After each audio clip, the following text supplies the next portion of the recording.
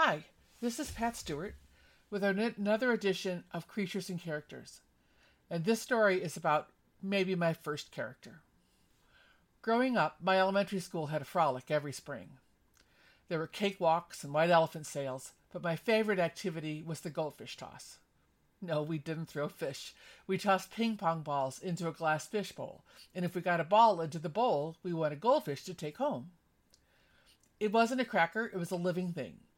It was at a time when people didn't really think a lot about the care of animals, but it was how I got a new goldfish almost every year. At first, we had goldfish bowl, and we changed the water every week. We took the time to age the water for 24 hours before the fish was added, and we cared and fed the fish. And as we collected fish, we finally got an aquarium, and with its own filter and aeration system. If a fish doesn't feel well taken care of, it will usually just jump out of the tank, and hopefully we'd find it in time. Otherwise, there was room for another fish. Those fish introduced me to the idea of a closed versus an open system. I didn't know as an 8-year-old about such things or about climate change, but those tanks introduced me to my first character in my life, the Earth.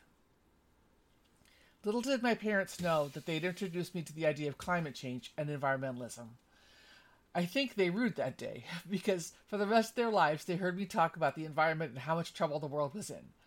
They just ignored me or told me to be quiet, but they never accepted the idea that climate change was human-caused. Looking back, they should have thought about the lesson they taught me, but they didn't. The Earth is a closed system. God gave us a filtration system with the balance of nature. I don't think he's going to come back, dump out the air, and give us fresh atmosphere. He's not going to change our water because we couldn't take care of it. He gave us responsibility to care for the planet and all its inhabitants, and we've done a terrible job at it. For those of you who don't believe in God, the facts don't change. Our world is still a closed system.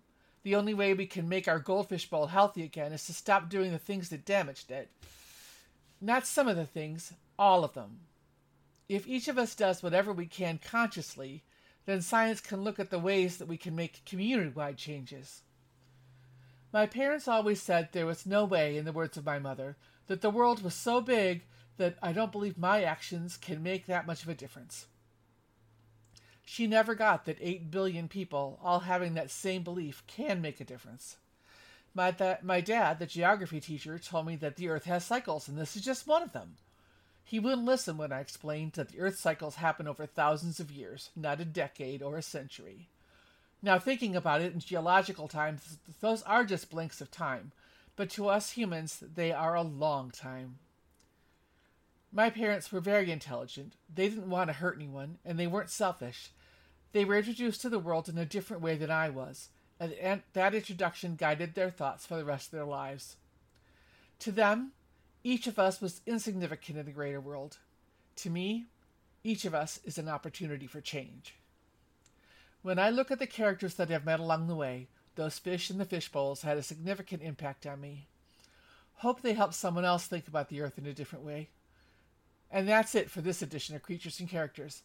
Just remember that your words to a child can really make an impact. And ideally, keep that open mind throughout your life. You never know where it just might lead. Thanks. Hear me next time.